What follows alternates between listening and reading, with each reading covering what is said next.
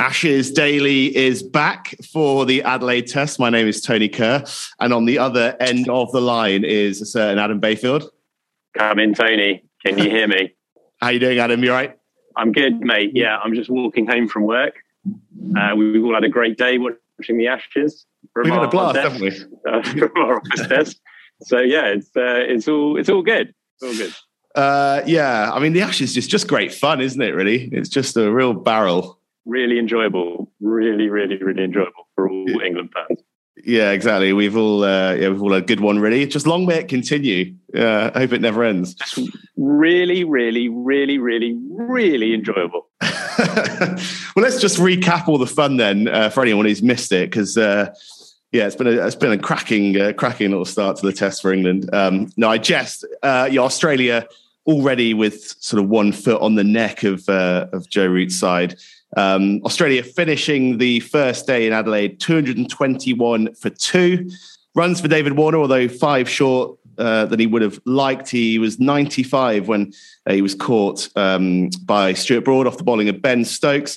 That was after Marcus Harris had gone for 3, a really early breakthrough for England. They weren't able to build on that though. That wicket falling to Stuart Broad, a fantastic catch down the leg side by Jos Buttler to get rid of Harris. But his day, Butler's day, that is, got a fair bit worse as it went on.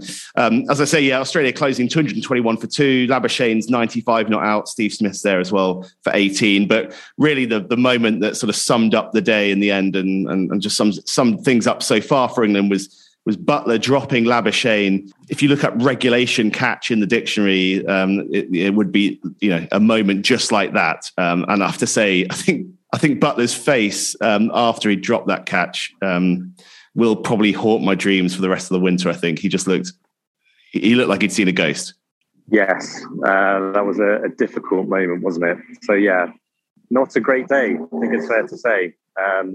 A foot on the neck, as you described, Australia got a foot on the neck, and a knee in the bollocks. Is probably about where we are at the moment, isn't it? A very depressing day.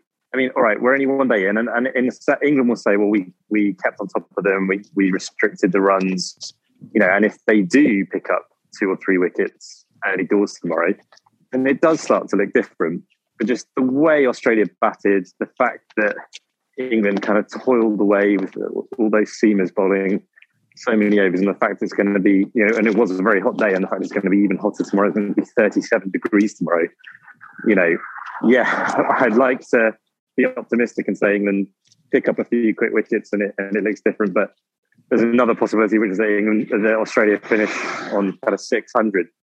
So yeah, it was just quite a sort of deflating, demoralising day, really, even more so than the Brisbane Test. It was kind of grinding, wasn't it? A real grind of a day. And there is a question outside, which is that 6 days in, or actually 5 completed days of cricket in, are the Ashes gone already? Is that premature? But it does feel like a very long way back from England for England from here. Yeah, absolutely. I mean, I woke up a little later than I'd planned. I was a bit fuzzy this morning. 11:30. Yeah. But when I woke up, I woke to a message from you simply saying this is a worse selection than Brisbane, which my bleary eyes were not too pleased to see. It conjured up almost exactly conjured up images of exactly what then I laid my eyes on as I looked at the scorecard. The last week or so has been dominated by selection chat and everything. Just how badly have England got it wrong? Well, it is a worse selection than Brisbane. I'd say it's a much worse selection than Brisbane. I know there was a lot of talk about it. Some certain commentators kind of apoplectic about the England selection in Brisbane, but that to me was a lot more sensible. It was at least a balanced attack. Whereas here they've picked 5 seamers, and I know there was so many people calling for Leach to be left out in Brisbane, and what a bad decision that was to pick Leach over Broad. But I really just don't think there's that many occasions when you need 5 seamers and that you'd want to leave out a spinner. You just do need a spin bowler in Test cricket, and especially on a day like today when it's hot, And, you need your spinner to get through those overs and tie up an end if possible and allow your pace bowlers to have a rest. And it's also just a bit of variety, isn't it? It's a bit of variety in the attack. So I'm just going over a zebra crossing car. Almost hit me there. Didn't slow down. Somehow we've ended up with Joe Root doing that job. And Joe Root is just not the best spin bowler in England. He just cannot be. Leaving aside the fact that he's also the captain and being asked to shoulder the entire burden of the batting, to ask him to be the frontline spinner as well is very tough. But he's also not. He can't be the best option. So I don't know how we've ended up in a situation. And we've got the 5 seamers, and they're all the same, bowling at the same pace. There's not even a left armer in there, and they've got 5 seam bowlers, and not one of them is Mark Wood. It's just a very strange selection for me. Yeah, I mean, it does somewhat make a mockery of all the chat and the planning that supposedly has been going into it. And we're always going to caveat with, someone like Jofra Archer would be an absolute lock in the team if he was fit, but England have known that they weren't going to have him for a fair old while. As you say, this idea that we were going to have some express pace in the side this winter and the real variety, spinner being crucial, it's just gone out the window. Yeah, well, you just end up, it's pretty much now the same kind of attack that England had 4 years ago, where it's just, they're all just bowling 80 miles an hour. And so I say, they picked 5 seamers and somehow Mark Wood's not one of them. I mean, maybe it might not be that bad an idea to rest Wood. Obviously he does have fitness issues and so on, and to kind of preserve him. But I don't know. It just, there must be a better strategy than ending up with these 5 bowlers who are all exactly the same. I just can't see how they need Woakes, Anderson.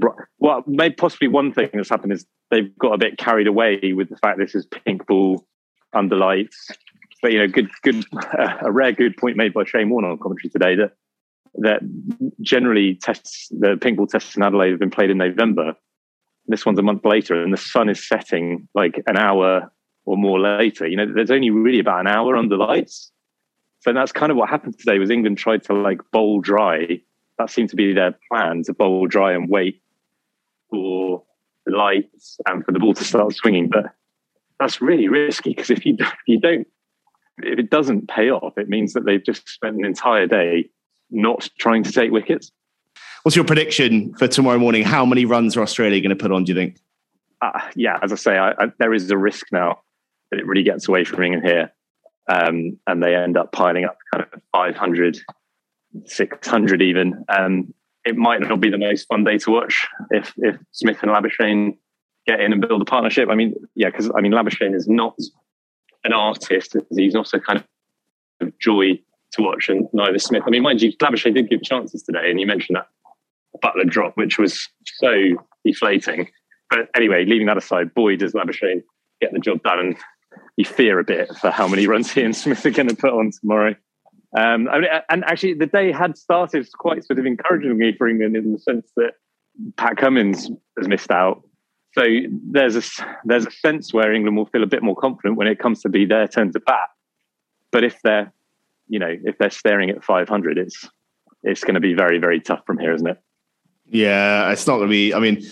If you're sort of going in to start your day at work, I don't know what the equivalent is of starting as an England cricketer, starting your day with Labuschagne and Smith at the crease, and a couple of hundred runs on the board already. It's you'd be dreading going in tomorrow, really. Yeah, I think I'd be looking for a COVID case to become a close contact of, I think. So it's all fun and games down in Adelaide. It's been fun, Adam, having a quick bit of reaction. We'll keep it very, very brief because we're sort of very late recording this. So we're going to give people any chance of, checking in on what we think about what's happened so far. Then, we'll get it out ASAP. And you've turned it back over to me to edit.